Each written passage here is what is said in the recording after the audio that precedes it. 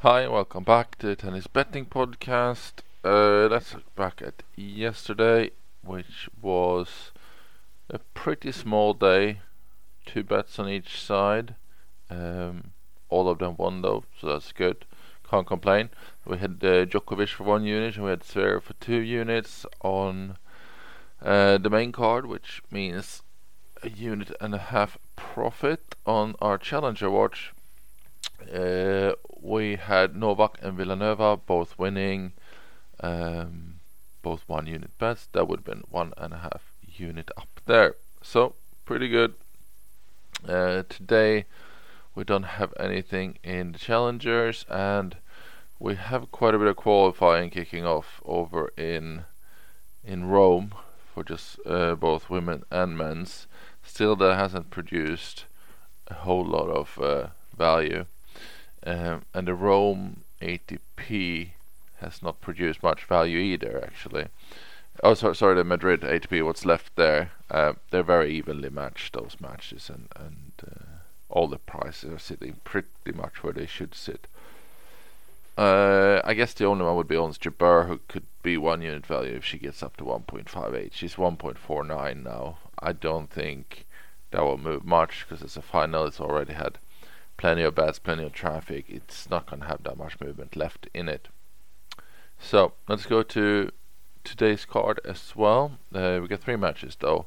It's all in Rome qualifying. We got Alex Molcan at 1.29, 1 unit. We have him at 86% confidence. So again, pretty low odds there. Playing Seppieri, who's just in there because he's Italian, obviously. So that should be pretty straightforward, you think. 1 unit bet there. I think he just announced that he's going to work with Djokovic's old coach, so he must see quite a bit in him. He's young. He's been quite promising, Malkin. He'll probably have a good year. Then we have the women's qualifiers. We have Elina Avanesian against Catherine Harrison. She's 1.33, 86% confidence there, 2 units. Another quite low odds there, but yeah, she should be sitting around 1.15, so there's still value in that price. And then we have Misaki Doi against Bandecchi, 1.61.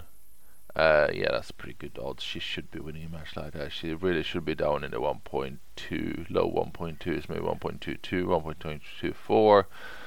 So we like that as 2 unit value, 81% confidence.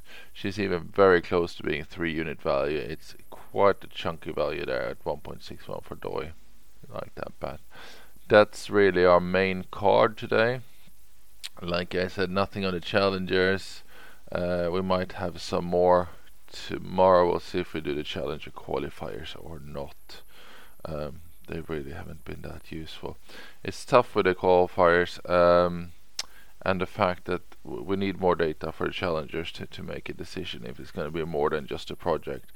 I saw a report from the last quarter last year about reported matches, and there were about 67 official reports of irregular betting and suspicious betting patterns, and that's just the ones that have been flagged up officially. Obviously there's plenty more that doesn't make it, and out of those, 33 came out of tennis. So tennis was half of all those suspected betting matches. So that just shows you it's pretty rife still, and that's just top of the iceberg, I would say, because that's the ones that get spotted, reported, and taken care of. If they all got spotted, then obviously the problem wouldn't exist. They would shut it down. So it's still happening, and obviously the easiest level to affect and where you still get plenty of volume for bets would be on the challenger levels. That's sometimes we've even seen a few really odd results come through and mentioned that didn't look right, and it probably wasn't right. So we'll keep an eye on it, but we won't commit too much to it at the moment.